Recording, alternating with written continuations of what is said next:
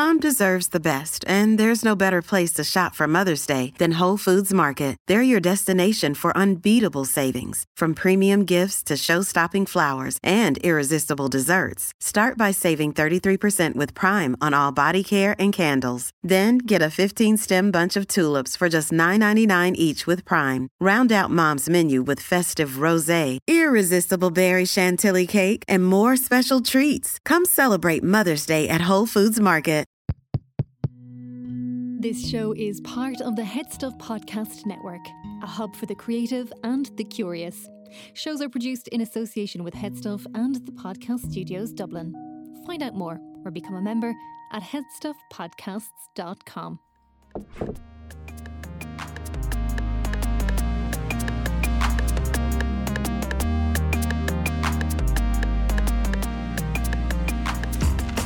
Hello and welcome to another episode of Basically. I'm your host Stephanie Preisner, and today with me I have in studio a woman named Melissa, who is a midwife, and I'm finally getting around to this episode that I promised I would get around to. I think I promised it back in 2020. We did an episode called What is the Story with Being Pregnant, Jennifer? With Jennifer Donnelly, who's a consultant obstetrician, and during that episode I mentioned, or we discussed, the fact that not all pregnancies need a consultant, that most pregnancies that are low risk can be very well handled by a midwife. And I said, we must do a podcast with a midwife. And I never got around to it. And now I am. Hello, Melissa. Thank you for coming to studio. Hi, Stephanie. Thanks for having me.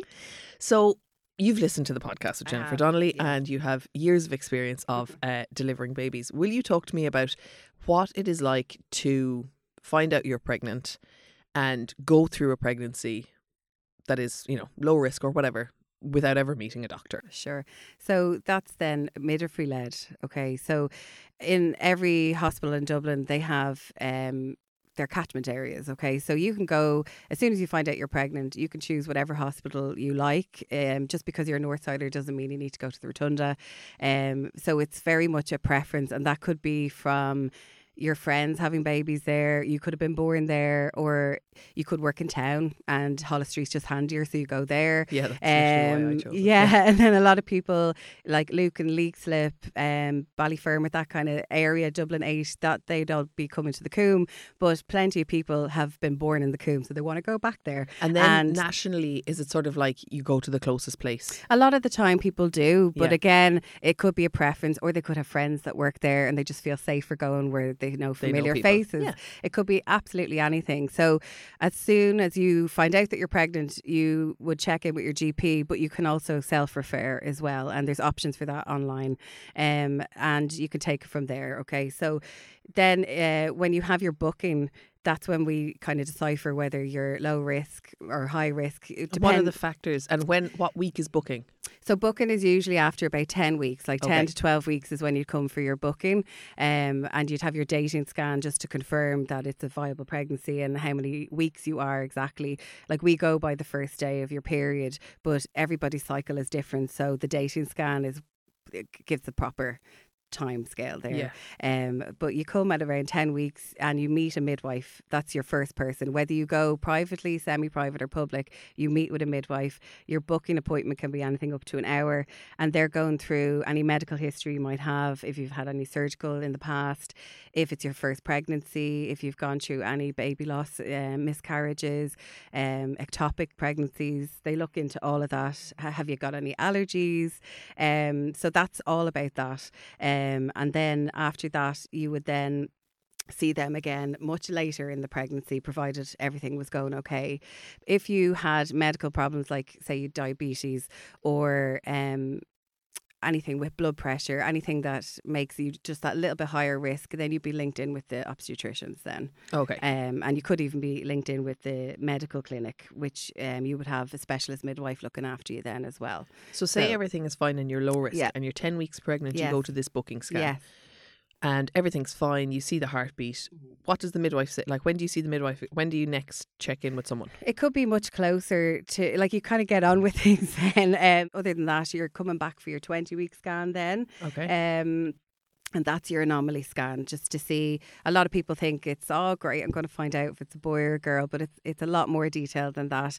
We want to make sure that everything is present for baby. You know, there's a heart there, you know, 2 lungs, 2 kidneys, that the brain is there and it's looking well. You know, 2 arms, 2 legs. So it's looking at more than just it's a boy, it's a girl.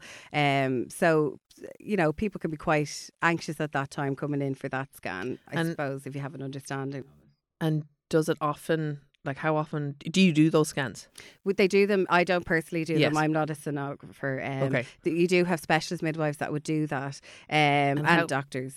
And then if something is wrong at that time? Okay, so then you would link them in with obstetricians, and sometimes you would meet a paediatrician at that point as well.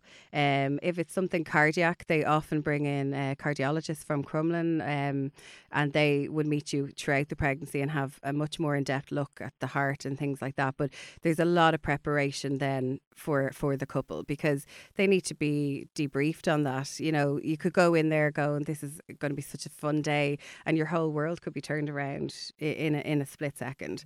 But that's not to scare people. That doesn't happen all the time, but it's just, I suppose, to have that in your mind that it's a bigger scan than just finding out the gender. Yes, exactly. But that would be your sonographer, and then that would be out of my scope. Yes. So would you meet a midwife at that scan, or just the sonographer? No, that would just be your dating scan. But you would see a midwife throughout. Like, you know, every time you come in, you're getting your blood pressure checked, you're getting your urine dipped. They can't really listen into baby's heart rate till much later. Usually after 18 weeks with a Doppler, 20 weeks. The reason we don't want to do that any sooner, they're so small, and if we can't pick it up, that just puts unnecessary fear into the women, because they're like, oh my God, why can't you hear it? But they're so small that it's impossible for us to pick it up. Yeah. You know, so that's why it's later in your pregnancy, like after the 23 weeks, then we will be listening in with Dopplers at every visit. And how frequent are the visits after 20 weeks? So you're every couple of weeks, like it's only towards the end that you're in every week. So it could be every 3 weeks, you could be another 4 weeks, depending on what goes on in that visit. Yeah. If all is fine, you could be linked in combined care with your GP. You don't always have to go into the hospital. There's some areas that they do midwife clinics as well. So for my hospital, for example, there is a Domino service. They're community midwives. They're for specific low risk women, and they would have clinics in Naas. They would have clinics in Tala Hospital. So to prevent you having to come into your maternity hospital at every visit, you can go see them at your clinics at your convenience, really. So you go to see the community midwives. And they do the same thing, just check. Absolutely. Like the Doppler, blood pressure. Blood pressure. They're checking your urine as well to make sure there's no glucose or protein, because they're looking for things like preeclampsia, gestational diabetes. They want to make sure that your baby appears to be growing at the right rate. So they'll be measuring your abdomen as well, just to check that baby's growing at the right stages. If you've any concerns with, like if you're struggling or anything with your mental health, because that can happen as well. These are really good things that your midwife will be able to pick up on, or provide you extra support if needed. Like. And that support would happen either with the midwife, or is it like you'd be referred to perinatal mental health services? You'd be referred if that's what you want. Midwives are there to listen to everything and put your mind at ease. But if it's a case that you feel like I'm just not right, like, or I feel like I'm struggling a little bit, then absolutely, we would always ask your permission and then refer on to the mental health team. Yeah. And so is midwife-led care only, like, would you be allowed to have midwife-led care if you were having twins? No, that is, because that's a high risk. It is, because you've 2 in there, and there's a few other things that could go on, but there's a multiple birth clinic for that, and so you would be seen with obstetricians, but your midwife again would do the usual, like your blood pressure, listening in, your urine, things like that, and then you would wait to be seen by an obstetrician, and they would be keeping an eye, doing probably more scans than the average person would on a single pregnancy. Okay, so say you're a low risk pregnancy, you're 38 weeks pregnant, you're having your appointment with the midwife, and it's all sort of, you know, like you've bought the car seat and everything. Yeah. What happens? How is it planned? I've had a baby, and I've had a number of miscarriages as well, but I've been in the private system, so I'm not sure how the public system works. Okay. So you're 30 weeks pregnant, you know, you're starting to like make plans or whatever. Yeah. What happens? So at 38 weeks, a long time before that now, you'd be advised to sign up to antenatal classes. Oh, yes. Yeah. 100%. We did those too, yeah. Yeah, like it's fine. Talk to your friends who have babies. They'll tell you. But a lot of people forget actually that time because you're caught up in motherhood then. It's a whole different level. But I think I signed up for them, but you weren't allowed to sign up until after 23 or 27 weeks or something. You don't want to be doing it too soon either. Yeah. You need, because it needs to stay fresh in your mind. So kind of later on the better. But it's not unusual. We sometimes have women coming in labour at 35 weeks and they're like, oh, I missed my antenatal classes. That happens a lot actually. But it's really important to do them because it'll just give you kind of an idea of what to expect, what you're supposed to look out for, even how to pack your case coming into the hospital. What do I need? Things to look out for, like signs of early labour and things like that. But every maternity hospital has like a phone line, like an assessment unit or an emergency room. So if you're at home wondering, is this normal? Just ring and ask. You know, don't be at home freaking out. Googling stuff. Oh, don't Google. Please don't Google. There's certain things to Google, like what things can I eat in pregnancy? That's fine. But other things, Google just scares people. So you're better off just ringing one of us and we'll hopefully put your mind at ease over the phone. Yes, so you've done your antenatal class. So yeah, if you've done your antenatal classes, then you'll kind of be aware of the signs to look for. So technically your full term of 40 weeks. So people think 38 weeks I'm going to have my baby now. You probably won't. Like you'll hit 40 weeks and you could even go a week over, and that's absolutely fine. The things you really need to look out for from 30 weeks on at all time of the pregnancy, it's your baby's movements. You're the mother, you know your baby's routine, and at any point if you feel that just isn't normal for you, you need to be contacting us. Like don't be sitting at home for a couple of days going, I'm sure it's nothing. Go with your gut, and if you're worried, that's a fairly good reason to be ringing us, and we'll always bring you in just to reassure you. So movements is massive in pregnancy, okay? At 38 weeks, yes, you could go into labour. So like if you notice that your mucus plug, you know, it looks like literally phlegm. It looks like a big lump of phlegm. Do you know what it looks like? Have you ever put one of those aerial pods in the washing machine? Yeah. And it doesn't dissolve properly. That is what it looks like. Pretty much. Like my friends are very graphic with me, put it that way, and they can be. So I've been sent pictures of people's show. Is this what you're talking about? Absolutely, that's what I'm talking about. So that is absolutely fine. You do not need to come to the hospital for losing your mucus plug.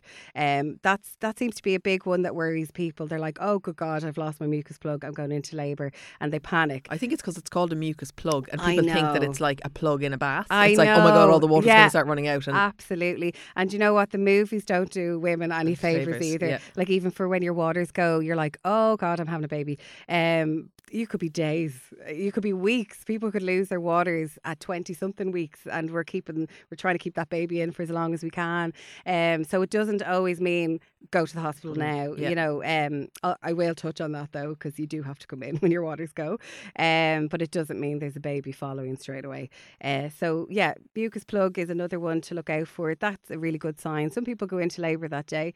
Some people go into labour a week later. So and you could be losing your mucus plug for a couple of days.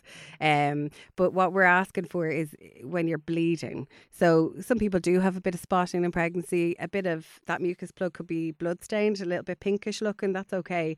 But if it looks like you're starting to bleed, like, you know, the start of a period. Yeah, like red blood. Yeah, that's the point where you need to be coming in to get checked out.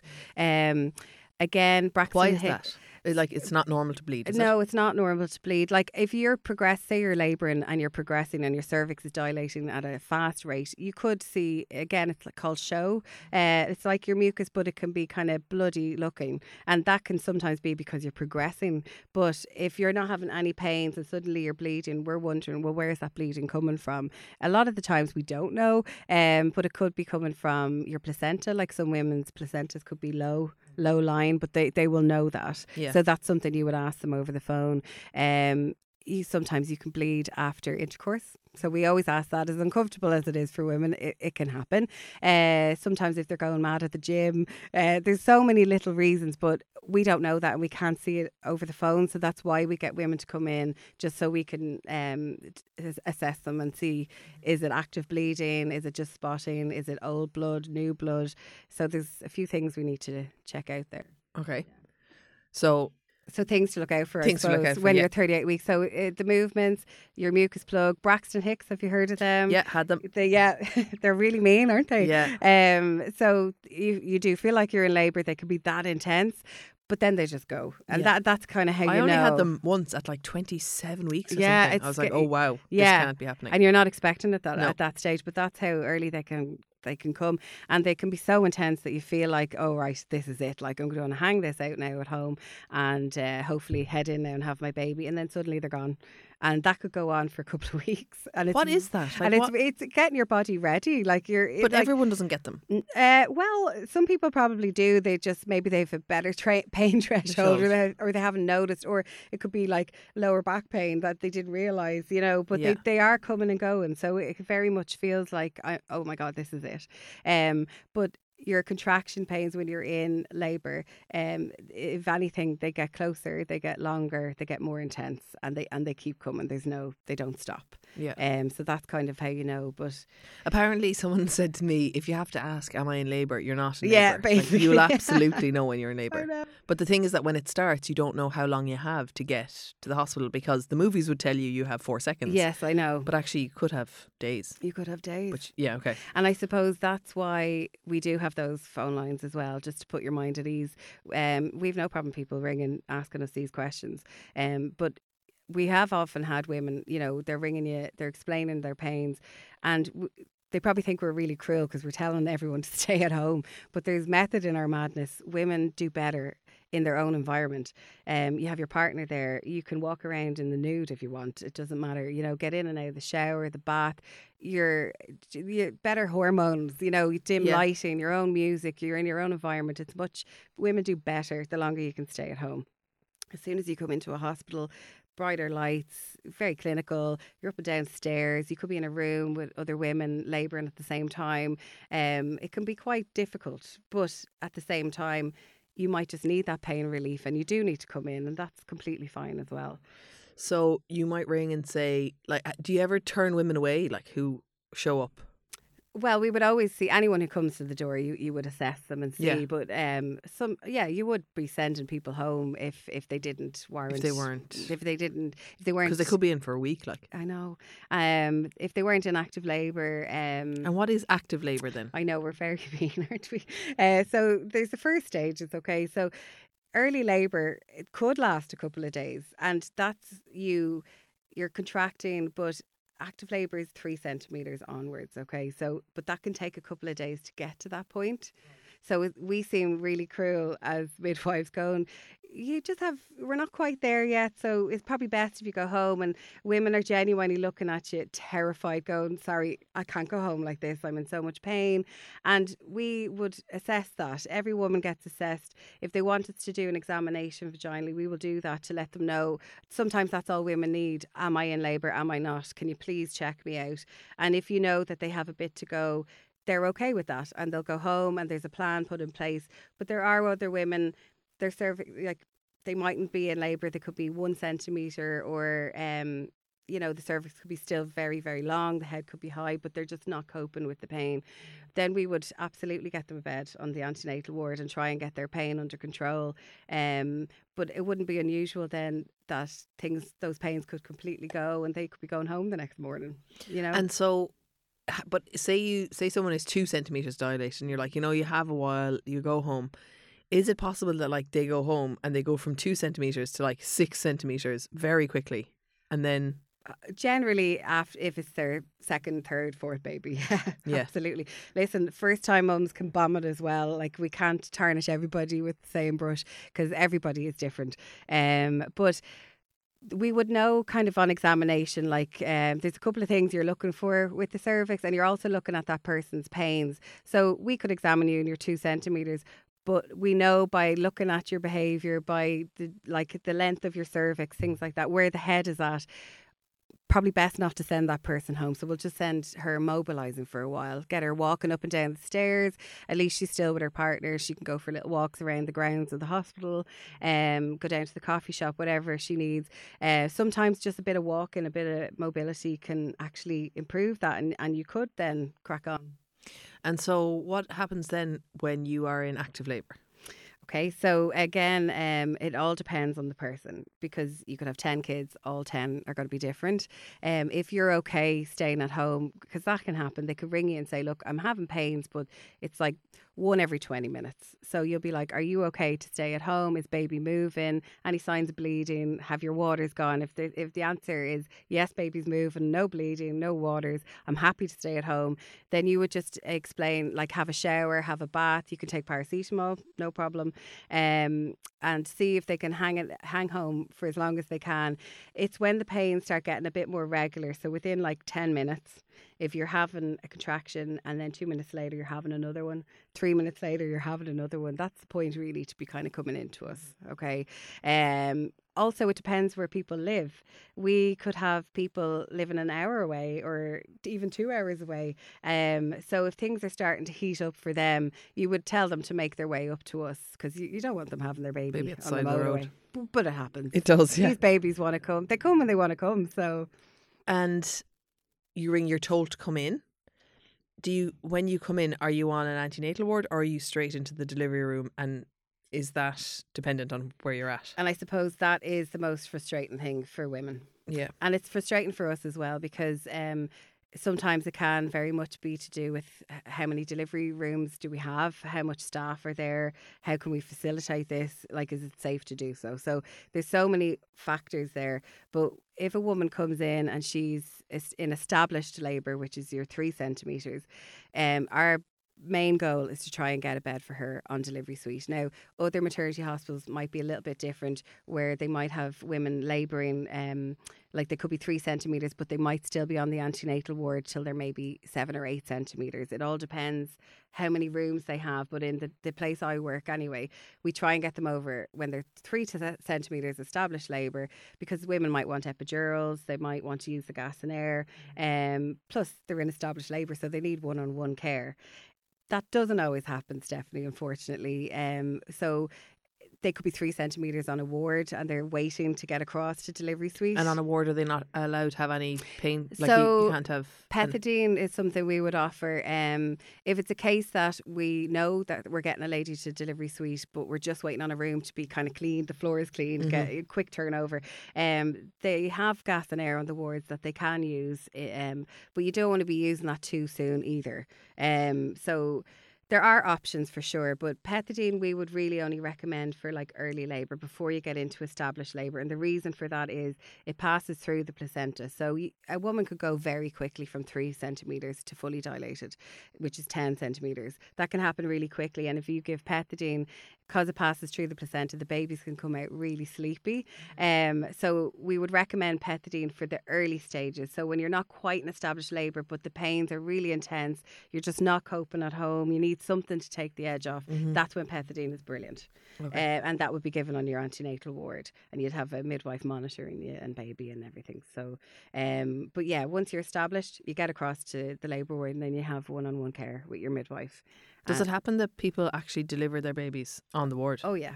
That can happen, especially with like someone next door in a curtain. Absolutely, yeah, that's the reality, unfortunately. Yeah. And it can be both terrifying and exciting for the other women, you know, especially if it's their first baby. They're like, oh my God, is this what happens?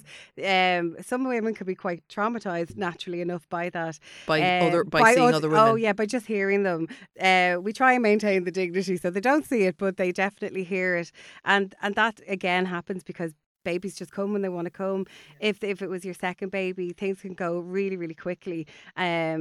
You know, a woman could be in a shower for pain relief and next minute she's pushing. That can happen. But we've bells in all the toilets. There's midwives everywhere. We all know how to deliver babies. So it doesn't matter. They can have them in the car park. They could have them in the corridor in the hospital. Does that happen? It can, yeah. We would often get a call and it's like, there's a woman down here pushing in her car and you'd have to go down a delivery pack and yeah.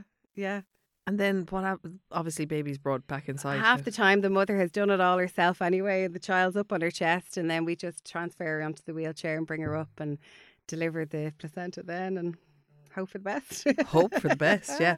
So when you were saying what to look out for, the water's breaking. Yeah, so when your waters break, the movies, like I said, make it you feel like you're having a baby right this minute.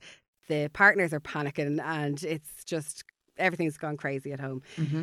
But if you're not having pains, you can take your time. We definitely need you to come in. And the reason we need you to come in is to, one, make sure it is your waters, because without being too graphic, but at the end of pregnancy, your discharge can be really watery. It's called leukorrhea. And a lot of people think my waters have gone, but it's actually just your discharge.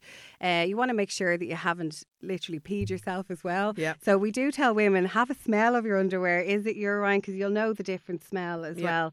But generally, when your waters go, they keep coming. So if you think your waters have gone, put a pad on. That's rule number one. Put your pad on. Are you happy? Is baby moving okay? If the answer is yes to that, pack your bag and make your way in. What we will do then is we will do like a speculum. You know, like what you have like for a smear, yeah. Exactly. We don't always need to do them because if your pads are soaking wet, it's very obvious that your waters have gone. Yeah. But we might have to do a speculum just to have a look to see, can we see those waters coming? Is your cervix open? Is it closed? So there's ways for us to check, yes, it is your waters, or no, it's not. We also want to know what colour they are. Because babies, if they're in any kind of distress, they could do a little poo on the inside, which is called meconium. So your waters would be like green in colour. Also, if there's any bleeding, we just want to make sure that they're nice and clear. Is it an emergency if they're green or red, if there's blood? So if there's blood, it could be because you're now in established labour and your cervix, you're progressing. But again, we don't know that. If it's heavy blood, it would be an emergency situation, yes. And then with the meconium, it's a sign that baby isn't happy, wants to come out. And so we would kind of expedite the labour. So you would be technically kind of inducing a woman then if she wasn't having pains. Now, just to clarify as well, when you go over your dates, it can be quite common that when your waters go, there could be a little tinge of green, which is the meconium, because at that point, your baby, everything's maturing, the bowels matured. So when you break the water, sometimes there can be a little bit of poo there because your baby's more than ready to come out. Right, okay. So that can happen. But if you're before your dates and that's happening, we would be wondering why. Why is this happening? Your baby's not happy here. So we would put you on the CTG monitor. And what are the rules around induction? Like, can a woman choose to be induced if she's just done with being pregnant, or is that not ideal? Well, do you know what? That is that they would definitely need to have a conversation with obstetrics. That's completely beyond a midwife's scope for sure. But she absolutely has the right to speak about it, and all we can do is give you the risks and the benefits and have a chat about it, and explain what it involves. There are obviously what are the risks of an induction? Mm-hmm. There's a reason for induction, like if you diabetes in labour, if you had preeclampsia, if your baby was, like we call it, intrauterine growth restriction, so if they just weren't growing at the level they should be, you're wondering, well, there's obviously something going on with the placenta here. So there's reasons why women are being induced, okay? And that is to prevent other risks. So there's risks and benefits with everything. But an induction, I suppose, it's more invasive in the sense that we are now getting you into labour rather than letting your body do it. So you're getting oxytocin put into your system. It's probably a lot more intense than if your body goes into labour itself.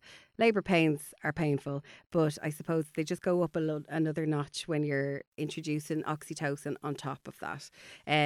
So there are papers out there to say, like, when you're being induced, there's higher risk of instrumental deliveries or resections. I mean, I've seen both sides. Yeah. Like, you could argue that all day long. But I've seen very successful inductions. We do inductions every day. And people have had lovely vaginal deliveries. They've had lovely instrumental deliveries, like it's lovely for that person. It all depends.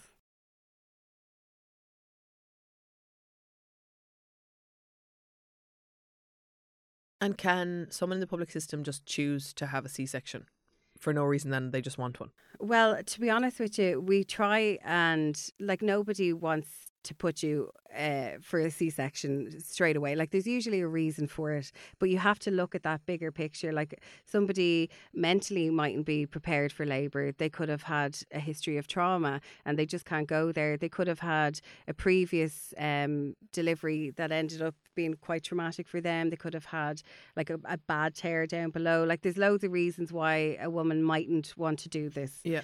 So you have to look at that. Again, it is surgery, so a doctor has to explain the risks of a section. So I suppose once the woman knows all the facts and has all the information at her hand, then she has to make that decision. I mean, obviously, it is her choice, but there's that's when we would link you in then with the obstetricians because they would be the one doing that. But they would all prefer if a person could do it vaginally, because going forward, you know, if you're to have other children, like VBACs are a lot more successful now. VBAC is vaginal birth after a section, which can absolutely happen, and more women are opting in for that, which is super. So I mean, there's good and bad with everything, but I mean, that's why you need to sit down and talk about it, and you need to know all of the risks and benefits. It's informed consent, really.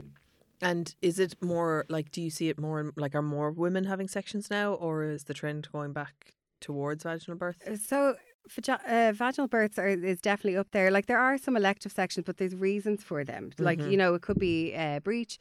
You could have had a section on your last baby and you never actually laboured, so your cervix never laboured, and you just don't want to go there again because maybe it was an emergency section on your first and it's a trigger for you and you just can't go there. So there's reasons why there's elective sections, and then multiple births as well. That would be an elective section. So they would they have that in their head, but they will be talked to by an obstetrician as to why it might be better to do vaginally. So it would have to be a discussion because each it's an individual case, you know. I want to talk to you for a minute about our sponsor, Rockwell Financial Management, and wait until the end of this ad because they have an offer for you. Rockwell Financial, they offer wealth management advice for everyone, small to medium enterprise owners, executives, people, and so that you can take your time to run your life and run your business, and they can deal with your wealth. So they help you to protect and enhance your wealth if you're a sole trader or you're running a business with over like 100 employees. They have really, really unique experience in helping you extract wealth from your business in a tax efficient way. Not tax evasion, tax efficiency. So they specialise with self-employed people and SMEs, and they understand exactly what it's like to be in their position, and they have tailored advice accordingly. They have no interest in complexity for the sake of it. They just want to get to the point pretty quickly, and no matter where you are in the country, they can work with you because they can also work over Zoom. And they specialise in exit strategies like getting money out of your pension, succession plans and vital business protection. But they're not just limited to that. They're really proud supporters of women in business. They can be the most underserved people when it comes to wealth management advice. And so they have a special offer for Basically listeners. Go to rockwellfinancial.ie/basically. And you will get a complimentary wealth management discovery meeting. They identify the top 3 quick wins for your wealth management strategy, and you'll be entered into a draw for a complimentary full day's coaching with one of the top business advisors in the country. So that's rockwellfinancial.ie/basically. As you know, this show is part of the Head Stuff Podcast Network. There are loads of great shows on the network that you should really check out. Here's one of them, Phoning It In. It's a hilarious improvised phone-in show, and every week the host Dave Coffey fields a collection of calls from a bunch of cranks, oddballs and weirdos. He's joined in studio by regular guests who lend some expert advice to the callers. Hello, my name is Dave Coffey and I'm the host of Phoning It In, the hilarious improvised phone-in show. It's like Joe Duffy's Live Line, except we make it all up on the spot.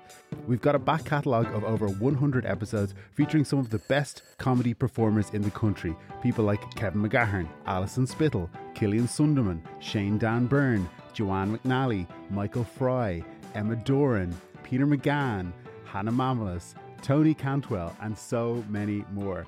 Join me, Dave Coffey, for Phoning It In right here on the Head Stuff Podcast Network. And now back to the show. So then you're in the labour ward or in the car park or on the antenatal ward and you have your baby. So say if it's a vaginal birth, it's not a C-section, how long do you stay in the hospital and what's the situation with partners being there now? What are the HSE guidelines? So, or was it hospital to it's hospital? definitely hospital to hospital for sure. So where I work, there's no grandparents visiting anymore. They can't bring the kids in. That all changed from COVID. But your partner, if you're on an antenatal ward or a postnatal ward, they can kind of come and go throughout the day. So from 8 in the morning till 9 o'clock at night, they can come in and be with you and visit. If it's a case that you come to the assessment unit, they can be with you in the waiting room, but the unit is so small that the partners just have to wait in the waiting room, but they're in the building, they're with you. If it's a case that we know labour is coming but you're not quite there and you're happy to mobilise, you can be moving around the hospital and your partner's with you the whole time. And then once you come to the labour ward, or if you go to theatre for a section, your partner's with you throughout the whole thing. If you deliver overnight, you could be on the labour ward for maybe 2 hours, depending if you need any suturing or if how your bleeding is, or just to help you with feeding. We'd keep you there for about 2 hours and then get you down to the ward. And if it's overnight, that's the point then when the partners have to go, because there's women sleeping around you, so it wouldn't be fair to them to have random people walking about, but during the day, it's probably better because you're on the labour ward and then you go to the ward and the partner can stay with you then till 9 o'clock at night. And what's the story with home births then? Midwife led, like, I know the HSE have community midwives that would do home births. Is that something that obviously you work in a hospital, you have to be within a certain radius of a hospital to have a home birth, don't you? Just in case something goes wrong and they have to come in. Yeah. Would you see many women coming in from home births? They can do, yeah. But that's generally because maybe the baby's just is in a bit of distress. If their waters have now become meconium stained, there's always a reason. Like home births are safe because you have 2 midwives. Yeah. So it's actually great. You have more hands on deck, whereas in the hospital it's just me and the woman. It's fantastic when a second comes in because it's extra hands. But you'll always have your 2 midwives on with you throughout. They're all trained, they're all very safe, and we have HSE home birth midwives, so they would be linked in with the hospital. Then you have your independent midwives as well, but we're there to take anybody in, because you want a safe outcome for mum and baby. So it can happen, and that's usually why, say, if they're fully dilated and there's no sign of baby for well over an hour or 2, then you'd be like, well, what's happening here? So if they feel like things are changing, they'll contact us and then the woman will be brought in. Also, she might have a beautiful delivery at home and then the placenta decides it doesn't want to come. That can happen as well. Okay. And so then they might have to come in to us then for like a manual removal. Doesn't happen too much, but it can happen. Yeah. And what's the average time post-delivery of staying in the hospital? So it all depends on the woman as well. We have early transfer home. So if you're this is kind of with your catchment area, so it can be a bit of a tricky one. So like I'm a Northsider, but I had my babies in the Coombe, you could have Southsiders who have their babies in the Rotunda, but if I don't live in that area, then I don't get to see my midwives afterwards. It's my public health nurses. Okay. But if you are the lucky one in that area, you could be gone after 12 hours, 24 max. Yeah, you could be 24 maximum, because a lot of the paediatricians like to just hang on to the babies for at least 24 hours because if there's a murmur or any sign of infection, it's going to show up then. So it also depends on that. But if you're doing well and you know that you're in the right area and you're going to be seen by your midwives like the next day, you could go home that soon. Yeah, sure. The UK, it's 6 hours. 6 hours. Yeah, it's very the community service is different there. Yeah, they have their health visitors and all that kind of stuff. But 6 hours, like if you're doing okay, yeah, it's quite nerve-wracking. I was 5 days. No, I had a section, but I had an emergency section, but okay. I was 5. If I could still be in there, I'd still be in there. I know. So please don't make me leave. And you know She's 6 months. Like, it's so funny, and all women are like that because they have their little babies in their car seats and they're looking at you going, "Are you actually letting me go home with this baby?" You're like, "Bye, best of luck." See you later while somebody else starts labour. Listen, it's so overwhelming, and we all get so caught up on being pregnant that we actually forget, oh my God, there's a baby now, and now I have to be a parent. Yeah, it's frightening. Do you ever? This is one of my last questions. So, Well, I went like 24, 25, 26 weeks. I went on holidays to Portugal, and I was like Googling all the hospitals. My obstetrician had said, like, just make sure that you know where the latest hospital is and that they have a maternity ward or whatever. Does it ever happen that you get people presenting in labour and you don't know who they are, like they're not registered with the hospital because they're on holidays or something? Every day. You're joking. It's definitely every day, and especially now because we have a lot of refugees in Ireland, so there are women coming on planes. I don't even know how they're allowed on the planes. They're obviously hiding their bump. I don't know how they do it, but we've had women come off a plane in labour and come to us, and it is frightening because you have no idea, like there's a language barrier, so you'll always try and get an interpreter because you need to know information, but you've no idea how many weeks she is there 1, 2, 3 babies, what's going on, what's her virology status, like she could be HIV positive, you've no idea what's going on there, so and they're having a baby, so you're just hoping for the best, you know.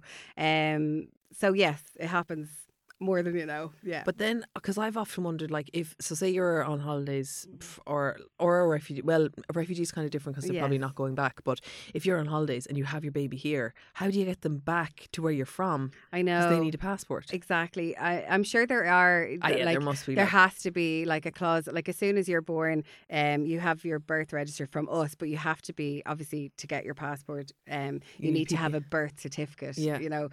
But there's definitely ways that they can bring that forward. You've 3 months to register your birth in Ireland. So like if you don't like the baby's name in 3 months, it's fine. You just go and do it then, you know. But there would have to be ways around that, but that would be with the registry board. Now I wouldn't have a clue about that. It's just something that I was wondering. I was like, what if I have the baby in Portugal? But you know what, that can happen, and that's why a lot of people do have the fear of going abroad as well. But like some people are allowed to carry their notes as well, their maternity notes. Yeah, so you can always bring them with you. Yeah, I think that's mad. My mum works near CUMH in a cafe, and she often has people leaving their whole notes, file after their lunch. That's lovely, isn't it? I wouldn't be trusted with mine.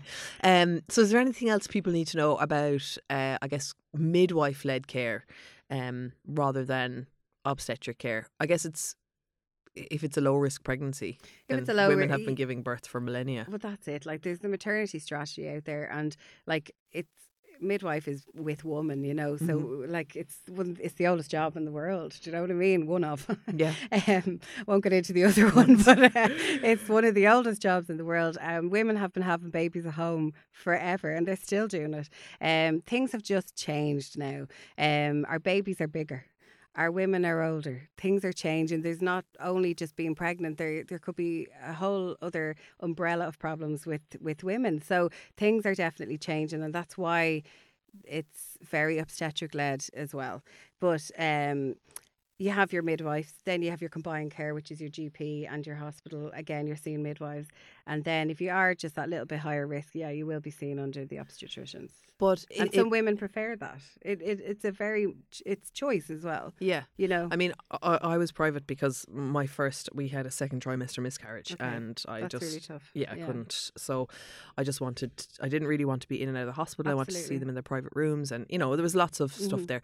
But it is true, isn't it, that even if you're in the public system and it's midwife led at the start, if anything happens, you will be under an obstetrician and you'll get the care that you need. Absolutely. As soon as you're no longer low risk, you're very much looked after, obstetricians as well.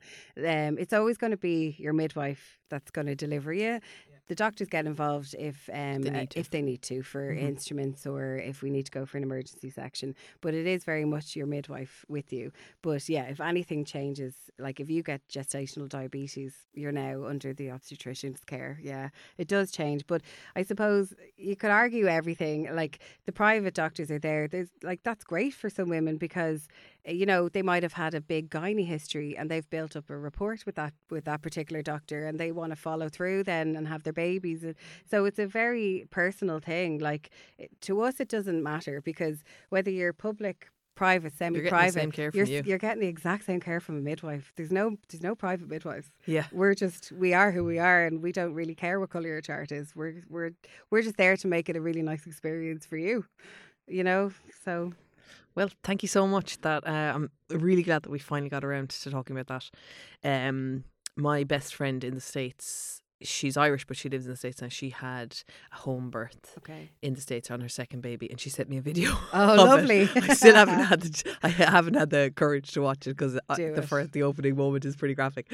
But she wanted me to watch it because she can't watch it back. Yeah.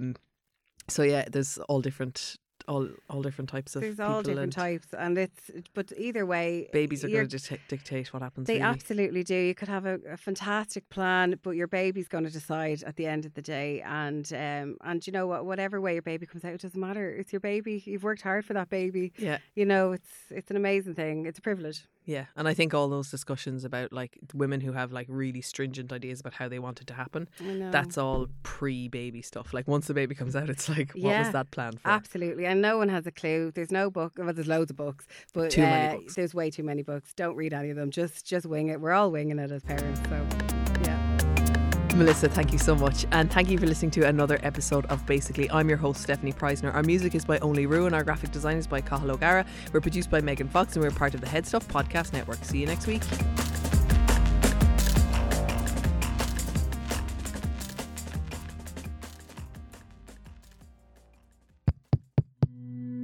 This show is part of the Head Stuff Podcast Network, a hub for the creative and the curious. Shows are produced in association with Head Stuff and the Podcast Studios Dublin. Find out more or become a member at headstuffpodcasts.com.